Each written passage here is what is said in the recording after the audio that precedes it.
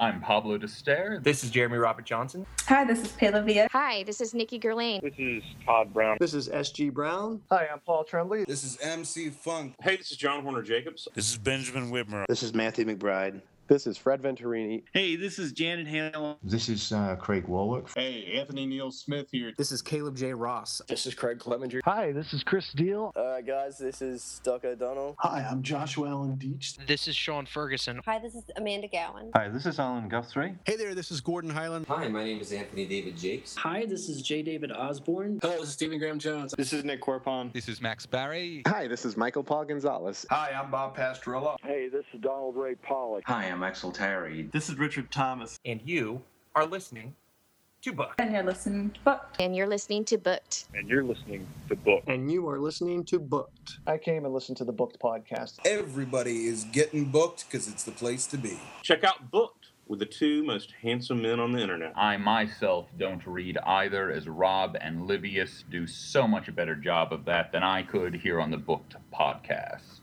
You're listening to the best fucking podcast on the planet. And you're listening to Booked. And you're listening to the Booked podcast, which is way better than being on fire. And you are listening to the coolest fucking podcast on the planet, Booked. And I've learned all I know about writing from Livius Needon and Rob Olson of Booked podcast. Listen to the Booked podcast. You are listening to Booked podcast. You're listening to Booked podcast. You are listening to Booked. And you're listening to the Filthy Boys at Booked Podcast. And right now, the Booked Podcast is making love to your ear. And you're listening to Booked. And you are listening to Booked. And you're listening to Booked.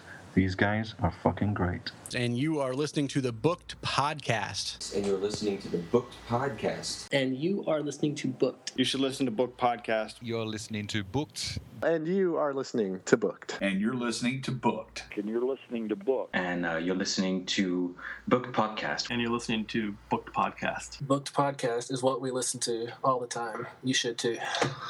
Welcome to Booked, where two guys tell you about the books they're reading. I'm Rob Olson. And I'm Livius Nedden. So, Rob, it's a new year, and we have a new Booked. How cool is that? It's very, very exciting. So, a couple of things I'd like to mention. First of all, in a minute, we're going to be talking about our special guest host, but I'd like to point out that on our year in review episode, we promised more interviews. I want to clarify, I don't mean just more interviews. I mean more people on the show with us. So I am thinking this is a great kickoff for us to have a guest host. That's right. And before we get into talking about the guest host, I'm going to talk about something that you heard introducing this episode. In the spirit of trying to have more guests on in all types of manifestations, I cut together all of the little introduction sound clips from all the authors we've had on so far that were nice enough to give us those, and I pieced it all together, and that's what you heard probably for like the first minute and a half or 2 minutes of the episode. By far the coolest. So I've seen a lot of montages for 2012. That was the coolest montage. I guess I didn't see it, but I heard it. You get what I'm saying. Pretty awesome, right? It is very awesome. You don't realize it. Just hearing them, one at a time, you've got them. But hearing them all piled together like that is unbelievable. That's right. Well, back to, I'm going to go really quickly into what we're reviewing. Livius will tell you a little bit about the book, and we'll go from there. The book we're reviewing this week is Gun Machine by Warren Ellis. So here's his author bio that we pulled, I believe, as always, from Amazon. Warren Ellis is one of the most prolific, read, and admired graphic novelists in the world, and the creator of Transmetropolitan and The Authority. He lives in southern England with his partner Nikki and their daughter Lilith. He never sleeps. He's also the author of the novels Crooked Little Vein and Gun Machine, which we're going to be talking about tonight. So a quick little bit about Gun Machine. After a shootout claims the life of his partner in a condemned tenement building on Pearl Street, Detective John Tallow unwittingly stumbles across an apartment stacked high with guns. When examined, each weapon leads to a different, previously unsolved murder. Someone has been killing people for 20 years or more and storing the weapons together for some inexplicable purpose. Confronted with the sudden emergence of hundreds of unsolved homicides, Tallow soon discovers that he's walked into a veritable deal with the devil, an unholy bargain that has made possible the rise of some of Manhattan's most prominent captains of industry, a hunter who performs his deadly acts as a sacrifice to the old gods of Manhattan, who may, quite simply, be the most prolific murderer in New York City's history. Gotta say, that sounds like a pretty awesome story.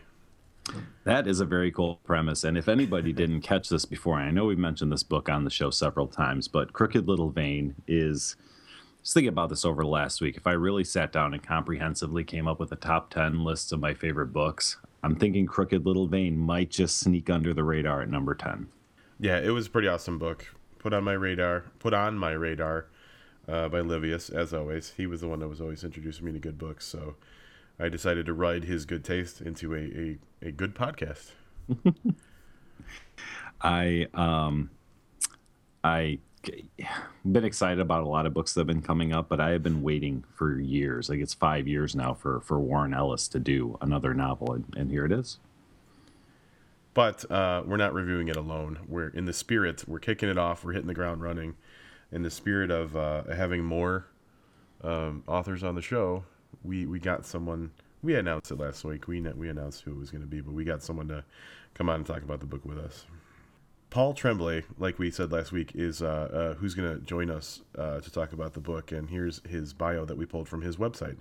Paul Tremblay is the author of the novels The Little Sleep, No Sleep Till Wonderland, and Swallowing a Donkey's Eye, and the short story collections Compositions for the Young and Old, and In the Meantime.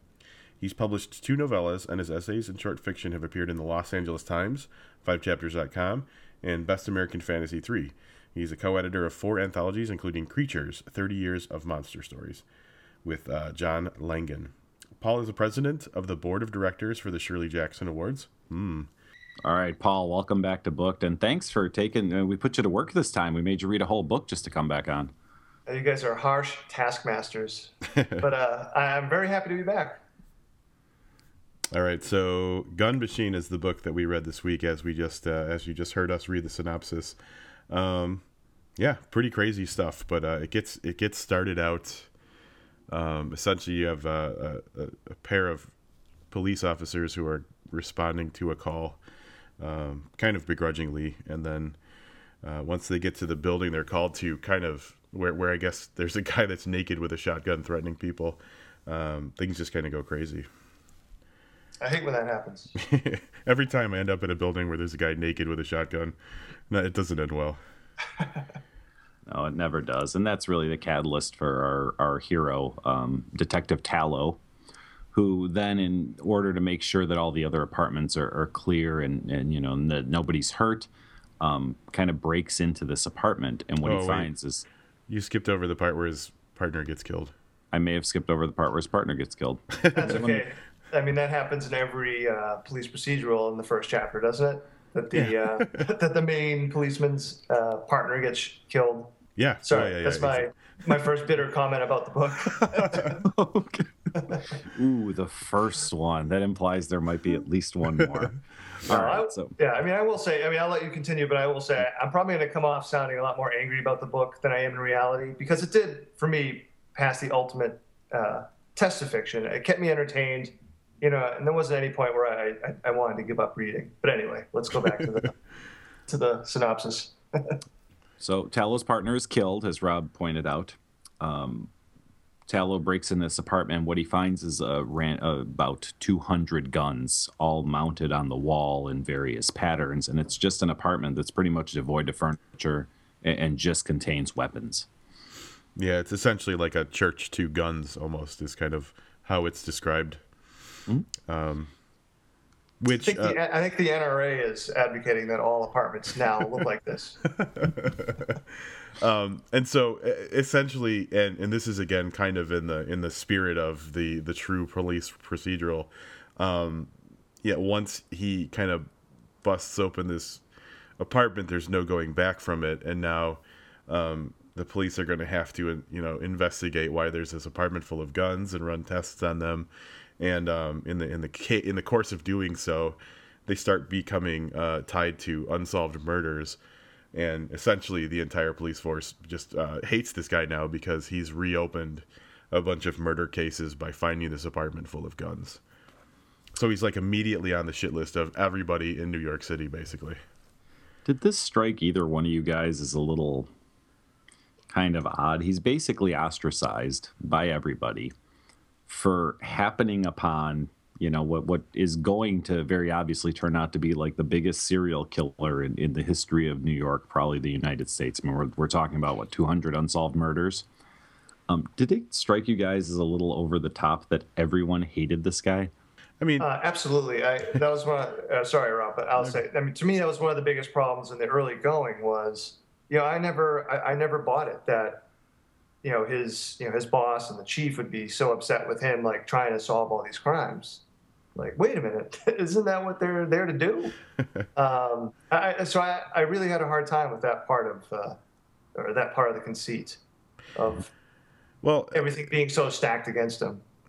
The way that all right, so just to get this out of the way early on, I'm probably going to be kind of the cheerleader for the book a little bit more than these other two guys. But the way that I saw it is like essentially like from the perspective of everybody who then is affected by the case, they're essentially in a position where if they don't get it right or they don't do it fast enough or anything goes wrong, everybody looks bad and nobody wants to deal with that. They don't want the extra work and they don't want the possibility of things going wrong. So that's why I perceive them to be so upset with him. Which is possible. I mean, don't get me wrong. Listen, in a way, if one of my coworkers makes it so that I have any extra work whatsoever, I'm ready to murder him. So I can kind of understand from that standpoint. But as police officers, I mean, it's their job. It's kind of like if you didn't go in that apartment, none of these murders would have happened. And that was the part that I had kind of an issue making the logical jump to it's your fault that, that we're doing this. Right, and particularly given, as you said, Liv, sort of the scope of what these crimes encompass. I mean, one of the largest mass murderers or serial killers, never mind the history of New York City, but probably in the history of the United States. I'm with Liv on that one. Team Liv. Go Team Liv. Wow. This has never, ever happened, ever. Has there been a Team Liv? So, you're right. Excellent. So I will say this about this particular plot point, though. I didn't read the synopsis for this book. I was immediately sucked into this. So every weapon is paired to one unsolved murder. So the concept blew me away. I thought it was fantastic. So this part, regardless of how the police felt about him, totally sucked into this premise of the book. I agree. I think that conceit in and of itself is definitely is a brilliant conceit. I will certainly give Ellis that. Yeah, it's pretty awesome. And then delving further into it when the investigation continues and he discovers more about the pattern of the specific person who's killed and their relationship to the gun that's used. Oh, that's just excellent if you ask me. Yeah, I agree. I think that's the strongest part of the book is sort of the cleverness of the tying of the history of New York City and the history of the victims and even the history of the guns themselves together. Absolutely, that works. We're introduced very early on to the antagonist in this book, who's referred to as the Hunter throughout the vast majority of the book. And we kind of go, I don't want to say necessarily back and forth, because it's definitely not like a 50-50 split between what's going on with Tallow and what's going on with the Hunter, but maybe like a 70-30. So we bounce back to him and what kind of is driving him and the kind of world that's inside of his head. So we're flipping back and forth a little bit. You see it from both sides. This is not a mystery so much as a police procedural. So we see what the villain's doing. We know what his motivations are. I mean, they're kind of revealed throughout the course of the book, but it's not a whodunit. We know who done it right from the get-go. Right, which in a way, I mean, I will say, I think that that makes it, I think, more difficult for the author, for Ellis to have that narrative tension, because there isn't a mystery. I mean, there is still a mystery as to why, like all the guns, etc. So there is not a small mystery, but there is some mystery to that. But I do think he did a decent job with, still having the narrative tension between the Hunter and what he may or may not do, given that we know sort of what he's thinking, even a little bit about what he's planning. Yeah. To me, and I don't know if you guys felt the same way, but the kind of more not confounding, but the thing that the mystery that unfolded in respect to the Hunter was what the hell was going on with him, because you're just seeing what he's seeing in the moment. You don't really have any kind of backstory on him, so you're kind of discovering life through his weird perspective, and you don't know whether it's something like legitimately supernatural, or if there's just something weird or off about the dude. If that's not spoiling too much. No, I don't think so. I mean, I think even one of the blurbs from, I can't remember, one of the cover blurbs mentioned that this book sort of goes into like dark fantasy territory. Mm-hmm. Although, I mean, when you read the whole book, I don't know if that is ultimately the case. I mean, going off on a tangent here, there's some hints to like some near future stuff. Did you guys catch this? Like even like in the first chapter, that really sort of threw me for a loop, and I felt like it didn't add anything. And if anything, I was like reading through the book, I'm like, wait a minute. You know, he mentions like this closed circuit television system in New York City, and all these like crazy murders going on. But then he's talking about his car with the CD player. I'm like, wait a minute. If you're gonna go near future, let's go near future. So I mean, I do think that added. I mean, in one sense, I think it added to a little bit of the whole.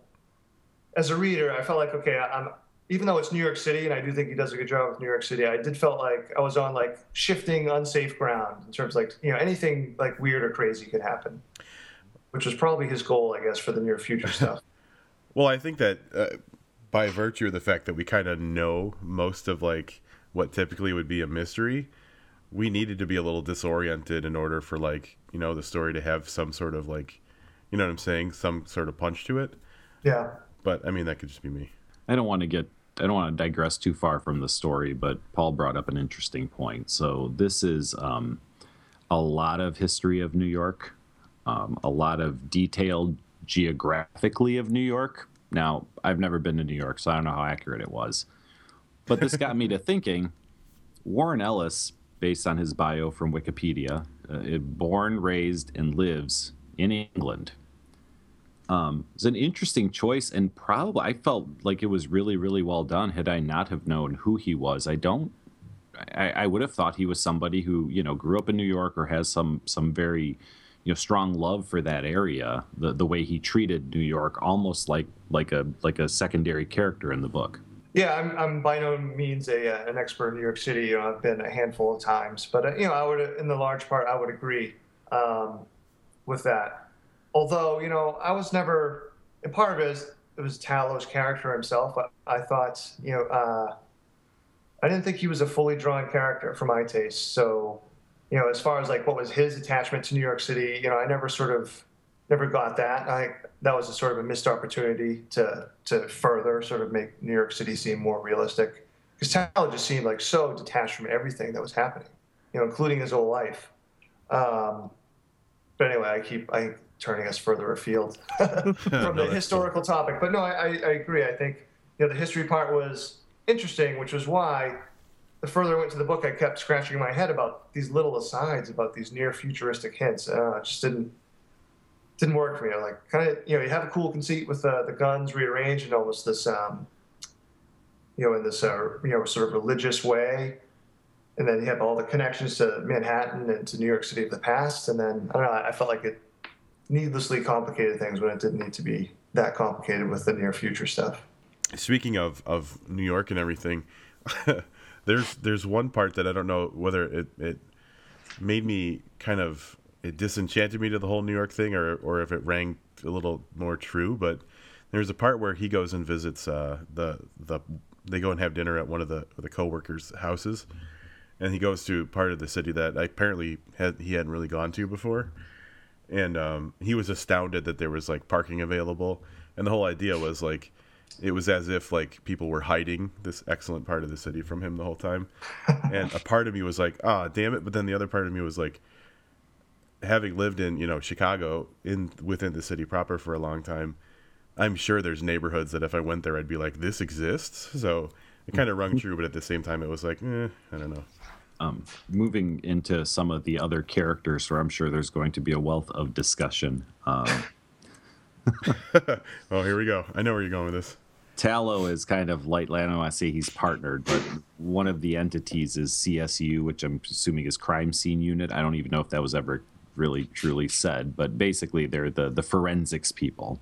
Right. And he manages to team up with Bat and Scarly being some type of I don't even know, not division chief, but some higher up in the CSU ranking, and Bat being her right hand, you know, geeky guy that you need in a good CSU office. So They're he's partnered with them. Mm-hmm. I was just saying, they're the Wonder Twins in this episode. Yeah. Yep. So he's partnered with them, who, of course, they have the same disdain for him initially, but as they get sucked into this mystery of what's going on with these guns, you know, they soften to Tallow a little bit and become his compatriots in this adventure. So how'd you feel about them, though, Livius? Say it. Here's my biggest issue with this book, and I'm going to touch back a little bit. I mentioned Crooked Little Vein at the top of the show. So Crooked Little Vein was this book that was written kind of tongue-in-cheek. There was like an alien element. There was all these sexual extremists that are met during the course of this adventure. So we flipped to Gun Machine, which has this great premise and is a very, very serious book, regardless of, you know, what you thought of the character development of Tallow. He's this cop who's pretty much, you know, he's checked out. You know, he's not even interested in being a cop, but his partner's murdered. He gets saddled with this case. It's a very, very serious book.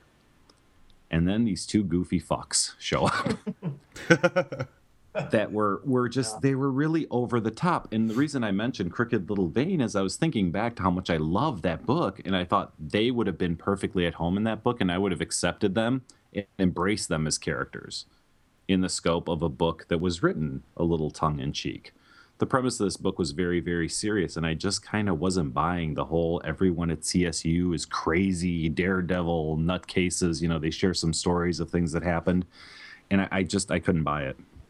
No, I if anything, I could sort of understand, because this book is so serious, you wanted to have a little comic relief just to lighten sort of what was going on, but I thought they weren't even that funny. Like, I wanted to punch myself in the eyeball every time I read, Scarly's joke about being autistic. Yeah, yep. It's like, it's not funny. There was no timing to it. It was just because you say it, you know, loudly and with fucking in front of it. You know, I don't know. It doesn't make a character. It didn't make it funny. So again, I'm on Team Liv on this one. My biggest beef with specifically the autistic joke is the very first time that he delivers it in the book, he immediately explains it from Tallow's perspective, as if Tallow is like realizing what they're doing, right? And like like the reader needs to know because it's like an inside joke or something. I was like, oh, come on. I'd like to share with you guys and with the audience, I believe this is the first line that Scarly has in the book. She says to Tallow, "You," said Scarly, "I hate you so much, my dick is hard." This is a woman. Granted, we find out that she's a lesbian, and I don't know a whole lot about lesbians, so maybe someone can help me out here. I'm pretty sure that they don't have the equipment. They don't, but I could see. I've met some lesbians I could see saying that.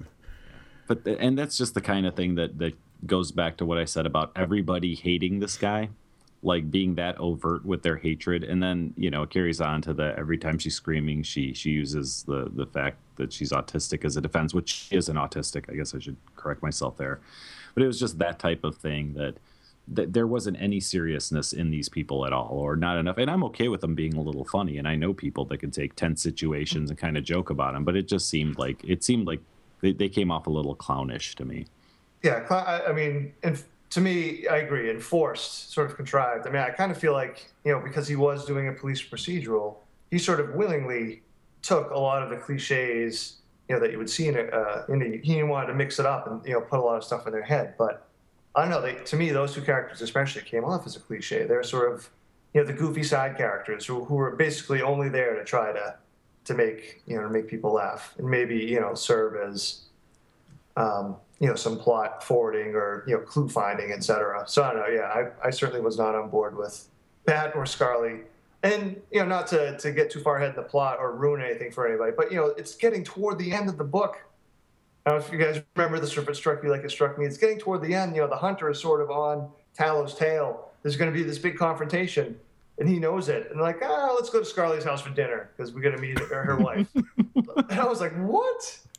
Like, she's like, no, it's really important. You have to come to dinner. That seemed a little bit forced. I'll agree with you. And I'll team Liv you on that one. I think they were a little more cartoonish than they needed to be.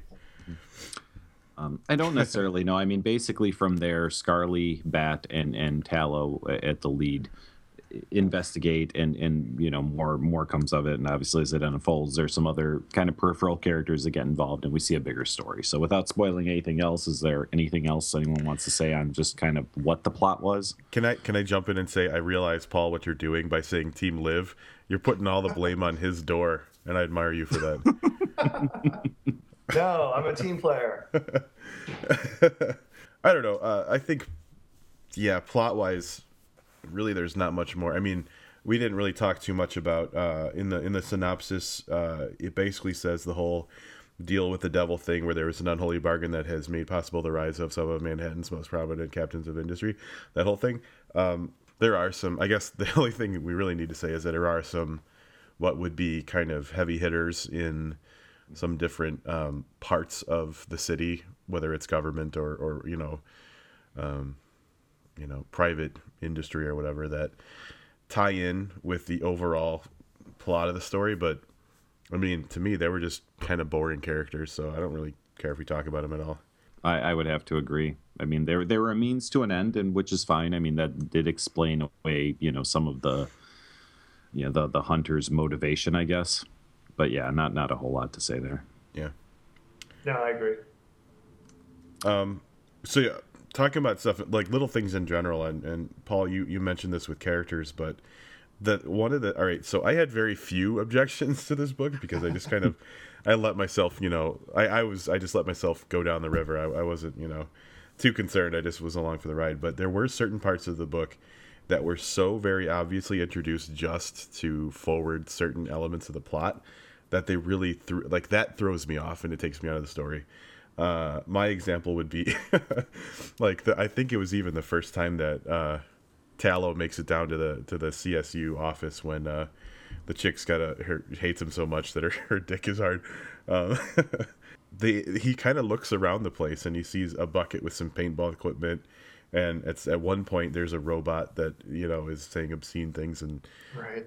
That type of thing. Again, at the time I was just like, yeah, whatever, but then they're so obviously used later in the book, and I'm like, oh yeah, that's why he said that earlier. It was just so that he could do this later on. That kind of stuff bothers me. Yeah, I mean, there definitely was a lot of contrivance or convenience to a few of the aspects. I mean, even the opening, which I bought, because it was interesting to have that naked, crazy shotgun guy. But I mean, the real actual part of the story he discovers by accident. Mm-hmm. That's sort of, not that I'm, a rule follower per se as a writer, but I mean, sort of when you're writing a mystery or police procedural, you want to kind of keep the contrivances and lucky conveniences to a minimum. But at least he started off his convenience with really in a really interesting way. Mm-hmm. I debated on mentioning this as a plot point, but when we're talking about conveniences and coincidences, and there is a scene, and it's later in the book, so I'm going to be very kind of vague about this, but I want the listeners to get an idea of what I'm talking about. So we talked about these captains of industry that are, from the synopsis, very obviously involved. So I don't want to think I'm giving anything away there. So Tallow had already met one of them and knew there might be some involvement. But Tallow's walking out of a sandwich shop, and there's a woman who may or may not be being accosted by a homeless man. Right. Who he scares off the homeless man and goes to check to make sure the woman's okay. And it turns out that she's this other person, this captain of industry's wife. Right. In New York City. Population, they have what, 300,000-400,000 people at least living there? Probably like 8 million. Yeah. So he runs into the wife, and of course she becomes, a small but kind of like an integral part of what goes on through the course of the rest of the book. Definitely. And I mean, the coincidences, I would buy that. We just finished reviewing a Repairman Jack book a couple of weeks ago from F. Paul Wilson. Mm-hmm. And part of the plotting of that series is this kind of supernatural thing where things are put in front of the main character constantly. He's put into these situations for a reason. This wasn't a supernatural book. There were no elder gods, placing people in Tallow's path. So for him to, just randomly run into somebody that becomes an integral part of the story, That was probably the biggest stretch. That probably hurt me a little more than the CSU comedy troupe. No, I agree. That was definitely very bothersome. Like I said, in the beginning, at least that contrivance was entertaining, but what you described was just laughable, as for the reasons that you detailed. Was that okay?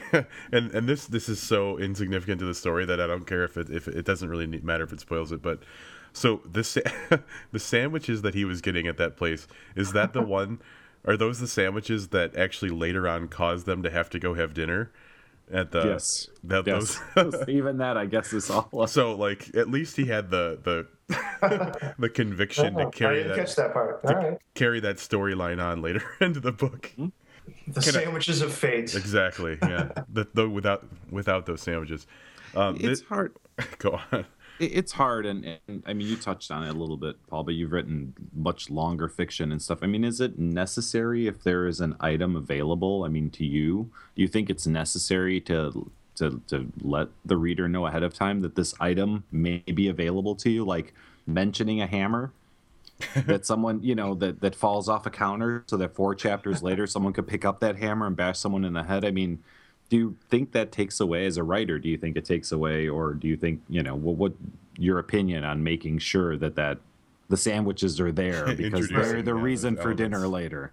Well, I mean, I guess part of it's like how you sort of maybe slip it in there, maybe. Wow, that sounded awful.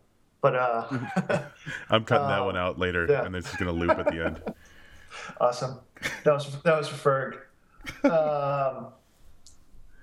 So with the whole paintball thing, I do think like if he had just said, later on in the book when they ended up, using sort of, the robot paintball thing without giving away too much, if he had just said, oh, hey, look what I have in my, lab here. And it was like this really kind of strange stuff that they ended up using. I think that would have been like, hey, isn't that sort of weird that he just has this here? So I didn't have as huge an issue with him sort of putting the paintball material earlier in the story just to be like, that came out of nowhere type of thing.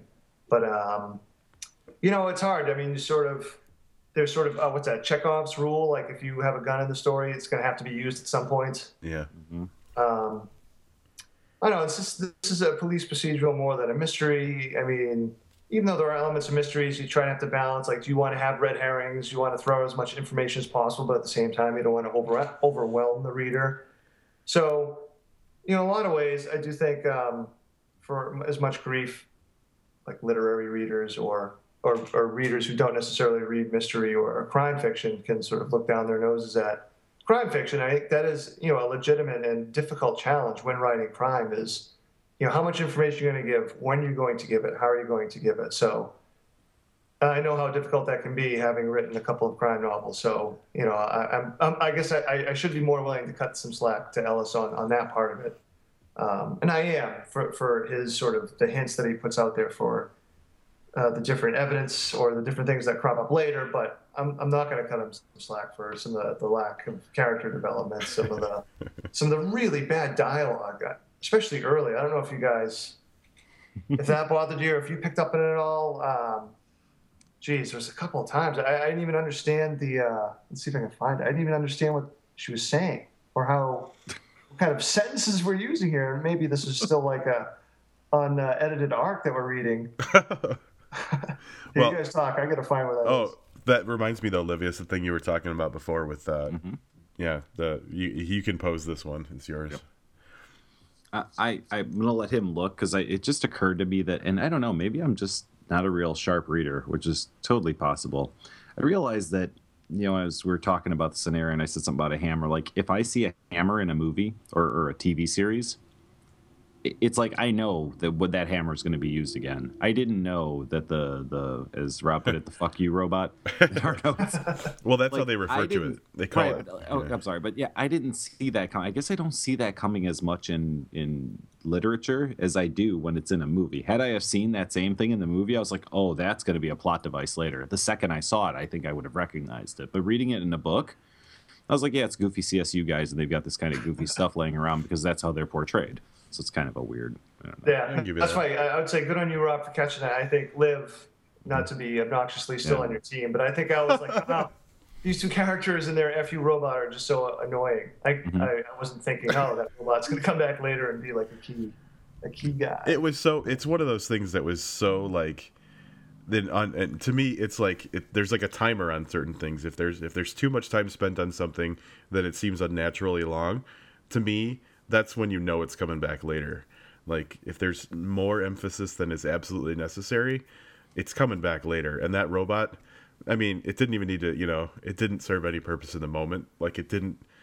So I knew, that's the kind of thing I'm talking about.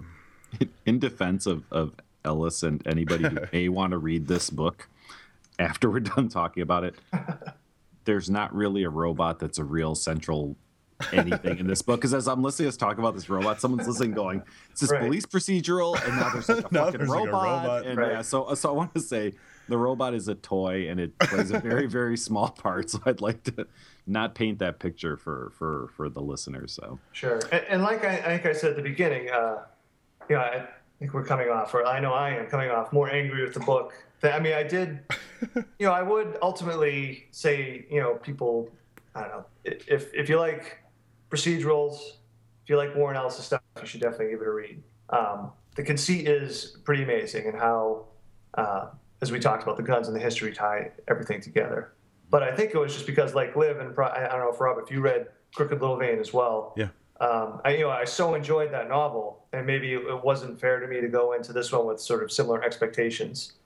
And I will say, I know going in right off the bat, I was disappointed. Like, oh, this is like a serious police procedural. I was looking for like another wacky fun ride, I agree, and it's something that expectations from a writer, and again, this is kind of a genre change. But even it's got to be hard. You read a book, it's your first exposure to somebody, you absolutely love it. And of course, the only thing you can do when you open that second book is have the expectation that it's going to be just as good as the first book you read by them. So I know that this book lost points for not being Crooked Little Vein too. I mean, I know that for myself that, that's the case. Paul, I have a question for you. Have you lived on the eastern part of the country like your whole life, or a significant portion of time? Yeah, I've lived in and around Boston, Massachusetts my whole life, essentially. Okay. Let me ask you this, because you're the only person that's on this podcast right now that's lived there for a really long time. I noticed this on The Wire, and there was something else I was watching, and now this book, which takes place in New York. Is it a common thing for people in the eastern part of the country to refer as a single person as a police? Geez, I didn't even see. No. I don't hear that. No. Yeah. Okay. Because in this book he did it, and maybe he just watched way too much The Wire. This might play back into him being from England, but there were several through the course where he'd say, "Oh, she's a good police," which is not something we'd ever think of to say in the Midwest. Well, in Boston we use proper English. Yeah. Oh wow. So no.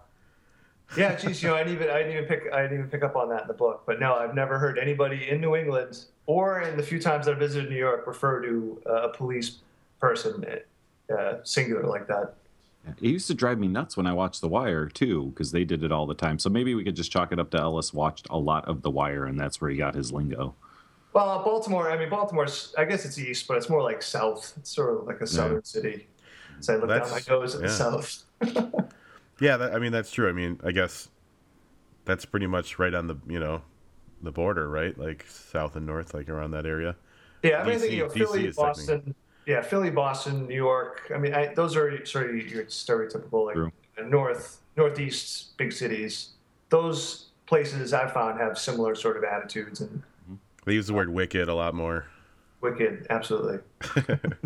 I guess it didn't, and that's the trap I fell into. Even though I know he's British, the book was so, overwhelming with the history of New York and stuff that I just took it for granted. I was like, oh, they say it in Baltimore and they say it in New York. But yeah, I guess I don't know that they say it in New York. So maybe they don't. Someone clue me in on this. If you, in your everyday conversation, refer to one policeman as a good police or a police, let me know why, because I think pretty sure police is plural.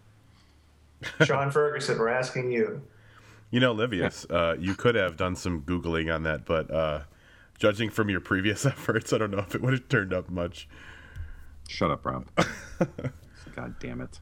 All right. I'm not going to let an episode go by where I don't make fun of you about the Mayans. I know. I got it. All right, so we're done with plot. I think we're done. Are we done punching holes in Mr. Ellis yet? Can we talk about some good stuff? Sure. Okay. Rob, what was good? Whoa, put me on the spot there. I don't know, dude. Like, if you step away from like the book and not analyze it from,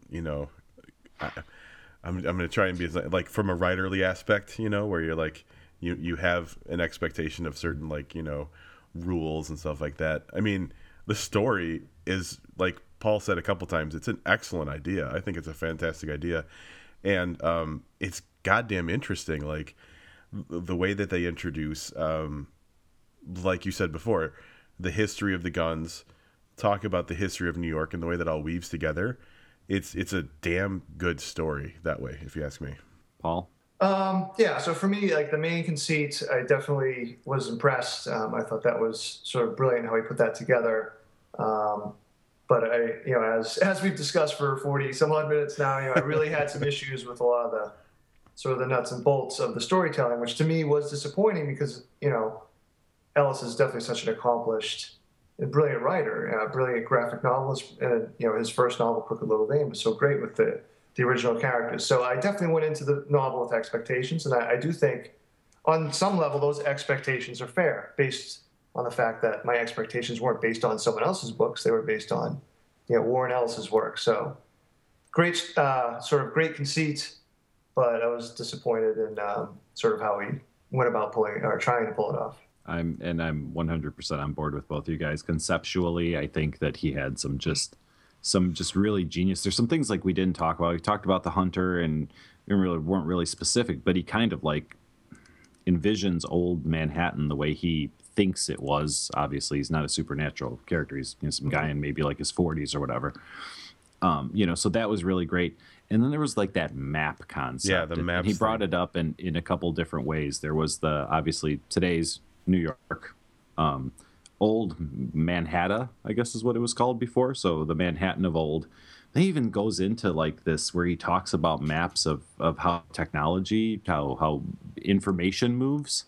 And it was like this great kind of layered thing that was so appealing as a story concept.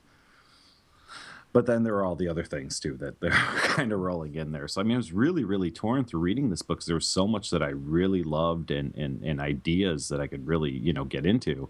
And obviously, as you said, there's 40 minutes worth of stuff that you can rewind and listen to hear about the rest of it. So, it was very, very tough. And, had I have read this, and I enjoyed it, and I breezed through it, and I didn't find it hard to pick back up and read no matter what it was. It was an enjoyable book. So it's very, very torn. Had I have been reading this on my own and now when I read, I'm thinking like, these are points I need to make and I'm going to have to rate this book. And, so it gets much harder. If I was reading this for my own leisure, I really liked that book. It was a real enjoyable book. But I think we have to read it more critically because I have to tell people if they should be reading it or not. So very, very torn on this one. I mean, it seems like we kind of already just did our wrap-ups to a degree. Yeah, that's true. Paul, we usually do a 1 to 5 star rating based on Goodreads because we're that original. Right. So essentially, like, what is it? 1 is you hated it, 2 is it was okay, 3 is you liked it, 4 is you really liked it, and 5 is you loved it. Right. So, would you have a rating for this, Paul? Well, so Goodreads doesn't have 2.5 stars, which we always do halves. Which is what I would give it. 2.5. All right. Liv. Not to reiterate what I said, conceptually, it just had me gripped. Man, characters though, god damn it. I seriously, had we have not had the CSU, and had we not have had the one big coincidence that I mentioned earlier about him running into the guy's wife, I probably would have put this at 4 to 4.5 stars. Given that, I couldn't see past these CSU clowns. It's 3 stars. I liked it. It was enjoyable, but just average. I mean, Well, congratulations, Livius. You gave a rating that you failed to give in the entire year of 2012. Yeah, no kidding. So, oh, that's up to me then, huh? Hmm? I liked it more than definitely if I'm looking at back at some of the like 3-star books that we had last year.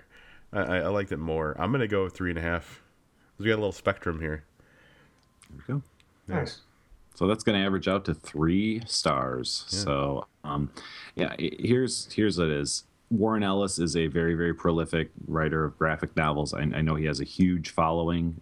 I was reading through his Wikipedia page, and he must have been involved in 30 different comic book storylines, or however they're deemed, in the comic books. He has the chops. I mean, he's a very, very solid writer. I don't know what happened here. I don't know. Can I throw out a quote? And it's an example of some of the things that I think I like more about this. It's kind of longer, Sure. but I think it does something to maybe defend Mr. Ellis a little bit. This is closer to the beginning of the book, about 19%. So it's right when everybody's pretty much shitting on him for having found this apartment full of guns. Scarley actually says this to him toward the beginning. You know what you did when you put a hole in that wall? You interrupted the career of a genuine fucking boogeyman. Some crazy-ass ghost dog killer who filled a room with his fucking trophies to jerk off over. He's never going back there. And you know what else? He's going to start killing again, probably more and more quickly than before, so he can generate another trophy room / jerking pit. Not only is this not getting solved, but more people are going to get killed because of it, and we won't catch him after those either, because this guy is just too damn good. All you did, detective, is find the home address of the devil in New York City, and now he's moved someplace else. I like that a lot. I can't argue with that. It's great. Nah. Yeah, I'm just kidding. If there was more moments like that where it was like, that was good drama to me at least. I think I would have, it would have been better. I'd like to throw out 2 quotes to kind of give you the spectrum. So this is also from early on in the book, 11% in. People looked up as he moved down the middle of the space toward the corner office he wanted. They didn't look at him so much as sniff the air, decide that they didn't detect the kind of predator they feared most, and return to work. So I kind of like that. I like that as a vision. But before I get too carried away about how much I like that, let me find this. This is a quote from Bat. Your favorite. Yeah. And I don't remember what it was, if it was that sandwich or whatever, but he says, it's fuck me, Bat gasped. It's like an angel shat ice cream coffee rainbows in my mouth. Yeah. Yeah. I have another one that I love because of how, like, I don't even know what to think about this quote, but it was the first line in chapter 28. It's the opening line. The hunter had time to kill. And to me, at the same time, it was like, oh, haha, time to kill. And it was like, oh, like, it was just like that. I could see a joke falling on its face, kind of, I don't know. Hey, the one thing we didn't talk about, just because I have a note, I guess I wasn't looking at my Kindle notes. Throughout the course of the book, whenever Tallow's in his car, he's listening to the police radio. And I got to tell you, I liked some of this stuff. So all he's hearing is apparently New York is 700 murders a day, because in the course of a 15-minute ride, he hears like 10 different police reports that are one's just more horrible than the next. I liked that part, although it seemed, again, a little overworked, that, he was hearing literally 6 or 7 just crazy police reports all packed into just a couple minutes. Yeah. And it was like, it got really weird. Like, someone crashed their bike and their spoke flew off and killed someone else. Did anybody catch that? Yep. Yeah, that was a little bit kind of a stretch, if you ask me. Yeah, I'm with Rob on that one. I really wasn't wild about, because again, it's sort of the setting that he did with New York most of the time. I mean, it felt like New York, so that's why I was a little bit taken aback about the whole near future thing, and then having all these murders thing, because I mean, that's not New York City. New York City doesn't have 700 murders a year or whatever, or those 7 grisly murders. Like, he flipped on the radio for a second, like 2 or 3 times in the book, and he's hearing it. So those are little things that are like, geez, which is, again, too bad because the setting, he did such a great job with the setting and the history, but definitely undermines, like he had all these great ideas and he just wanted to sort of jam them in. That's sort of the sense I got for some of those things. Yeah, it seems like there were some concepts that like existed outside of the story that he just like, it's like, I this is so nice it needs to go somewhere. Sure, and even I get the point about, you know, sort of the cycle of violence and this gun machine, this perpetual violence almost machine, you know, so he really wanted to have that sort of underlying atmosphere, but you know, it worked at times and it didn't work at other times. All right, one more question for you guys before we move on from poor Warren Ellis. So, Paul, I'm not sure if you were aware of this or not. So, the kind of dropping this in your lap right now. But what do you guys think about this as a TV show? Yeah, it's funny. I saw that today as well. I just went by Warren Ellis's website to see that news. I don't know. I mean, I guess there's potential. I mean, definitely, we all talked about how the conceit would be pretty cool. You could see sort of the Hunter and Tallow as being like an entire series arc, or not a series, but maybe a couple of seasons worth for the whole thing. So, I mean, there's definitely potential there, I guess. But if it means I have to watch Scarly and Bat, I'm going to shoot my TV. Scarly better be really, really hot. That's all I'm saying. Yeah, I think that done properly, it would do well if certain aspects of the book were abandoned and others were focused on more or explored more, like the whole maps idea. The information maps, especially, that was I forget who brought that up, but I agree, that was definitely very cool. Yeah, there was a lot of really interesting concepts that either he chose not to give time to or just couldn't do justice to in the amount of time he had, that I think would do pretty well in a more of a series, like a serialized thing. Mm-hmm. So yes, I'm all for it. I will watch it.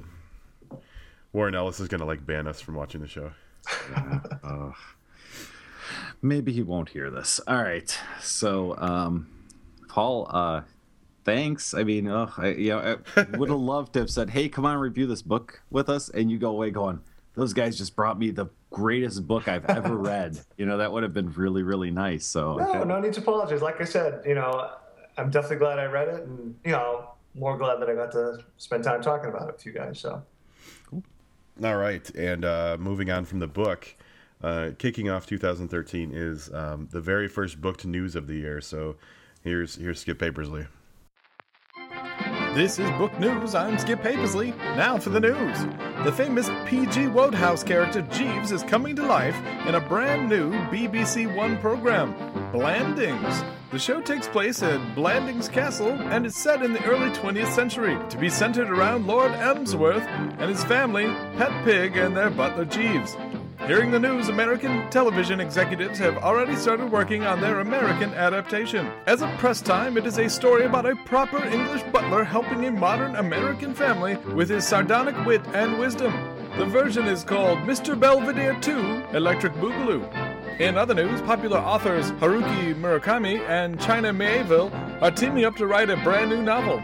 From what this reporter could gather from their Twitter feeds, the book is going to be about a sad pair of pants that falls down a well in a dystopian future full of mechanical mischief and mayhem. Also, there will be electric flying carpets. Now for the New York Times bestsellers and fiction recap. Casually falling off the charts at number 5 is J.K. Rowling's Casual Vacancy. Someone is having a Merry Christmas, and it's James Patterson with Merry Christmas Alex Cross at number 4. Scaring the competition, and in the third spot is Tom Clancy's Threat Vector. The number 2 spot is taken by my lovely and talented superwife Gillian Flynn with Gone Girl. John Grisham's book about a kid with vitamin D deficiency, The Ricketeer, is number 1. This is Book News. I'm Skip Papersley, signing off.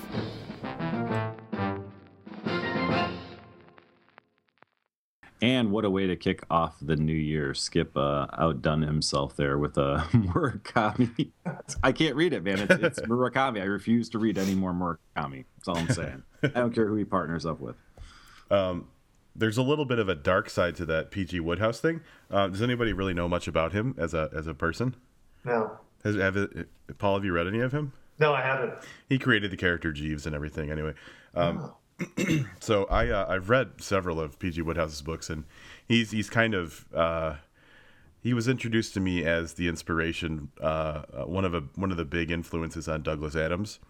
But anyway, kind of a dark history with P.G. Wodehouse. Okay, so he's from England, and his books became popular in like the 20s and 30s.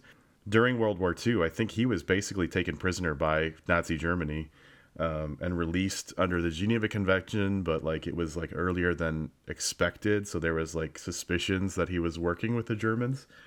And then he lived in German-occupied France, where he, I guess, was taking the war a little bit too lightly, and the things that he was writing, like essays or, you know, things he was doing on the radio, were misconstrued by the British government. So that, and they basically, like, they turned on him, and basically fell just short of, like, calling him, like, a traitor or, like, you know, charging him with treason and stuff. So, moved to the United States, lived the rest of his life in the United States, and never went back. And all the fame and everything that came along with like his long writing career, he was eventually knighted, which he never accepted his knighthood. His wife did later on in life on his behalf, but he was very estranged from his home country basically for the majority of his life. So it's kind of weird to me that the BBC is like capitalizing later in life on his fame when like there was this whole like dark side of his life that probably nobody really knows about. Huh, wow, to live through all that and then to write Mr. Belvedere Electric Boogaloo, too. Yeah, in his twilight years, that's, you know. Well, I'll tell you, I'd read that breakdancing Mr. Belvedere mashup before Murakami and anybody. So So you don't like Murakami, huh? And that 1Q84. Oh God! I read that, and I read Hard Boiled Wonderland. Is that the other one? I love Hard Boiled Wonderland. At the end of the world. It was another one of those where I thought the concept was really cool, and I just couldn't do it. So that's all right. But 1Q84 has soured me on 900-page books. Yeah, not eager books to get by into anybody from Asia. Wow. I mean, a variety of things I will not do because of that book anymore. So. China Mieville too. Kind of a, I don't know. We read that Railsea book. That's the only thing I've read by him, and I wasn't that impressed. Oh, you need to read, speaking of police procedurals, The City and the City. It's his take on the police procedural, and I think it's much more successful than the book that we talked about earlier. I think it's China's best. Definitely worth checking that out. I'm sure. I mean, Railsea is a young adult novel.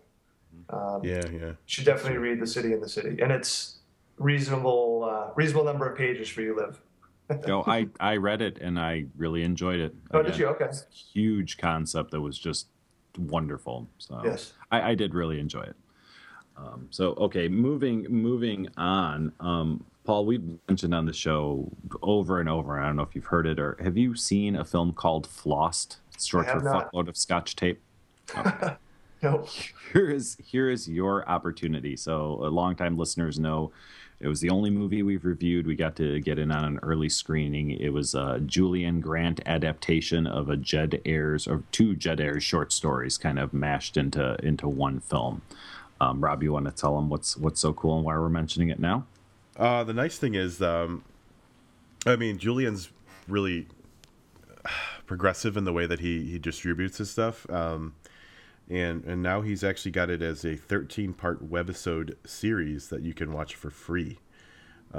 So if you haven't, on our recommendation, bought the movie yet or rented it or anything, now we're going to share with you a way that you can watch it in webisodes for free. Free is good. Free is the best. Free is awesome. You got to give that shit away to get the kids to buy, man. That's right. That's how it works. So, but at any rate, strongly recommend it. It's a little quirky. Give it, I don't know. I can't think to myself like breaking it up into 13 parts. I'd say give it at least 2 parts to see if you like it. I got to tell you, everyone that, well, seriously though, Rob, everyone that we've turned on to it that, has come back and said to us, they've loved it. Yeah. So I'm really glad that it's available for more people to see and for free. I'm sure there's probably a fuckload of Scotch Tape t-shirt you can buy if you love it. You can probably get a hold of Julian and buy a DVD copy. So, hey, can I just say, in addition to like how awesome it is, it's kind of not, I think it's a new kind of concept. He calls it a noirsicle, right? It is a noir musical. Yes. So we've brought you a noirsicle, and we brought you Josh Deitch's stuff, which he terms a new genre, horror-adorable. So you're finding the cutting edge stuff here on Booked. That's right. My That's right. mind is being blown. Noirsicle. As we trip over it, we bring it directly to you. Exactly. Speaking of horror adorable, I can't even talk about this next part, right? All right, so Livius is going to be spending however long, pretty much just nervously smoking cigarettes and pacing, refreshing the inbox on the email, because the voting has closed for the This Is Horror Awards for 2012, where we were nominated for Podcast of the Year. So now it's just a waiting game to see if we actually walked away with an award or not. Oh, well, good luck. And, the honor is being nominated, of course. Yeah, right. Yeah, right. So speaking as someone who's been nominated for awards on numerous occasions and has lost every time. That was the, she's probably not that great anyway kind of speech. Right. Was it Susan, what's her name? Susan, who is that soap opera actress who was nominated for 18 best Emmys in a row? I know. Susan Lucci, there you go. Yes. Yeah. Susan Lucci. All I can say is that, not only did I email from every email address I have access to, but I had to spend 3 hours convincing 2 police officers that I was not spending entirely too much time around the library watching small children. Those computers, I'm telling you, those kids walk away and they stay logged into their email, and then you go in and fire off another one. Nice. So 72 votes. Thank you, Round Lake Public Library. Wow. Yep. So as soon as we know, we'll let you know. But until then, Livius is going to give himself an ulcer. And yes, Rob, hotboxing is a thing. Is it? Okay. It is a thing. So. Is that where you go one right to the next? No. Hotboxing is if you don't give the cigarette time to breathe on its own, you keep puffing it, the filter gets really, really, really hot. Oh, okay, cool. So it was more contextually relevant than I even knew. Yes. All right. What you got, Liv? What else have we got? All right. Well, I think that in honor of having Mr. Tremblay on the show, who is a confirmed table of content, I don't even know what you call him, guest author, appearance, dude. Somebody who's going to be in our book. Sweet.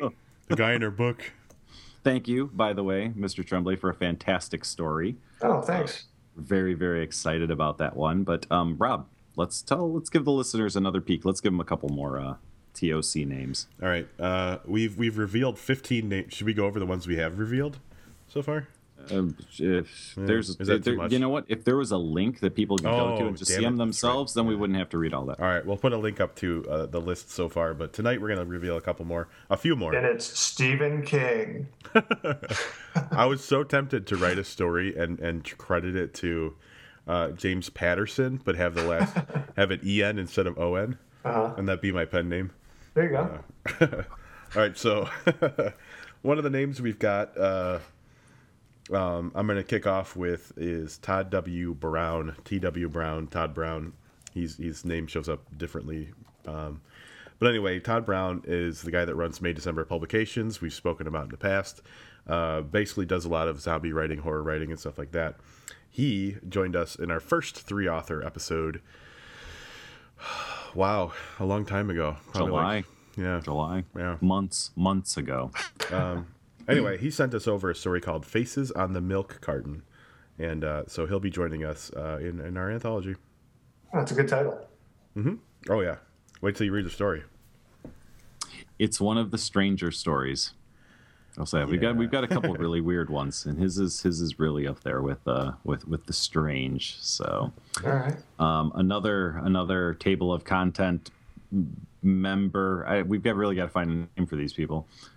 Is going to be that we're going to talk about Michael Paul Gonzalez, who is the head dude over at Thunderdome. Michael was on the show with us. Oh, Rob, when was that? Back when we talked about that in Search of LA the City. in 1,000 words, yeah. But was that even 2012? No. No, it was 2011. So he was our guest a long time ago.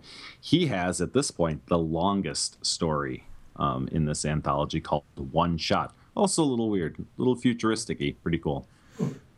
Yeah, he clocked in just under 10,000 words. Is that revealing too much? That's a long story. It is a long story, but it's a novelette. It really is, yeah. All right, and the third name we're going to announce tonight, this is going to take you all the way back to Our fourth episode. This was our first indie book that we reviewed. Indie, yeah, right, yeah, because we reviewed some other. Okay, yeah, our first indie book that we reviewed, which was When October Falls by Christopher Dwyer. We later had him on as an interview. I want to say like the 11th episode or so, but he seemingly ignored our invitation to be in the anthology for a long time, and then like out of nowhere, we weren't expecting anything because he doesn't really seem to communicate too much, but like boom, it just popped into our inbox one day. A story called Coralie, very much I'd say in the style of When October Falls. So if you dug that, you'll enjoy this story too. Agreed. So there's your three for this week: Michael Paul Gonzalez, Christopher Dwyer, Todd Brown. So we're getting close to the end. We may only have 2 or 3 more of these announcements to make. Yeah, hopefully, because we want this book to actually exist soon. Yeah. So. There's still some exciting names coming up, though. Yeah. I'm looking at the document. It's like I want to say something, and I can't, and I'm not going to. So, waiting for more confirmations. Yes, Jesus. Stephen King. Yeah. The other story I'm going to write is by Steve King. So, James Patterson and Steve King will be in the book. I was going to try Jeb King. There you go. I'm sure that someone has already tried that on Amazon, like self-pub stuff under like Stephen King, but like with the the V instead of the PH or whichever. Yeah, so I'm sure someone's tried that already. So, all right. We have anything else? I think we should tell the folks what's coming up next. Next week's going to be kind of busy. It is going to be busy. So last week, what was the one thing I promised for this year? More interviews. So next week, we are going to be interviewing Cameron Pierce. Cameron Pierce? That guy owes me money. We are going to see if we can collect your money. Thank you. For you. Yeah, send us your PayPal and we'll see if we can. All right. Yeah. So Cameron Pierce, amongst other things, is the head guy at Lazy Fascist and the author of Ask Goblins of Auschwitz, which came up during which episode? Oh, our Intro to Bizarro episode, which I think was episode number 62? Rain Man. Or 60, one of those two.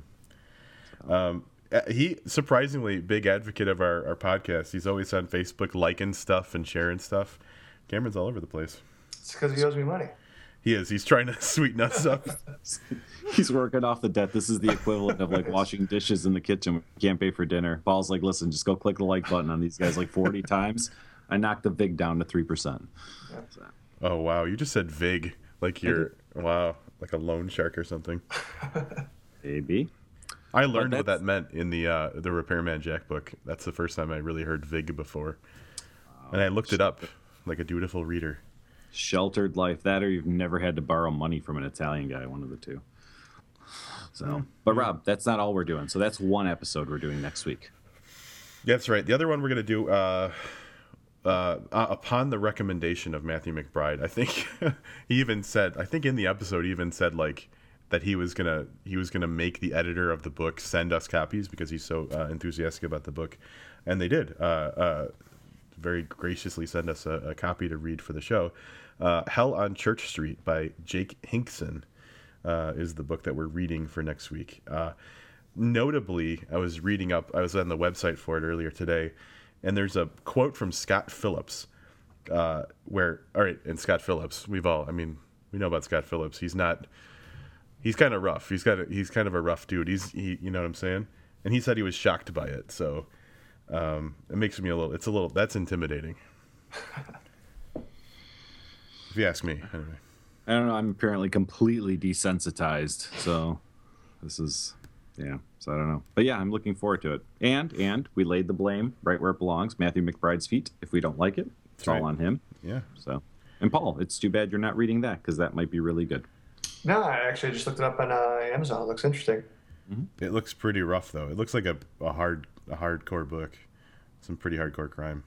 Hey, before we head out, Paul, anything you got going on you want to talk about? No, I mean, hopefully I'll get my money from Cameron soon. He's going to be at the AWP, so if you're going to, which is in Boston, so you can shake him down in person. He said not to tell anybody. Oh, damn it. So I guess my most recent short story came out in an anthology called Fungi edited or co-edited by Oren Gray and Sylvia Moreno Garcia. It's a really fun book, and as you can guess, all the stories sort of involve mushrooms or some sort of fungus. The stories from Nick Mamatas, Laird Barron, John Langan, Jeff Vandermeer, Jesse Bullington, some really cool writers. Molly Tanzer, who just had a really very cool collection come out from Lazy Fascist Press. And a weird story about mine that somehow mixes mushrooms and the fear of flying. Sounds good. Yeah, and otherwise, still, hopefully, people will buy my donkey novel. I guess that's always on the back burner. As well they should, sir. Absolutely, As well they should. Yeah. Yeah. Buy my book, Pierce, instead of paying me back. And then we'll call it even. Wow, that's very generous of you. Thanks. Cameron, you got a friend in this guy.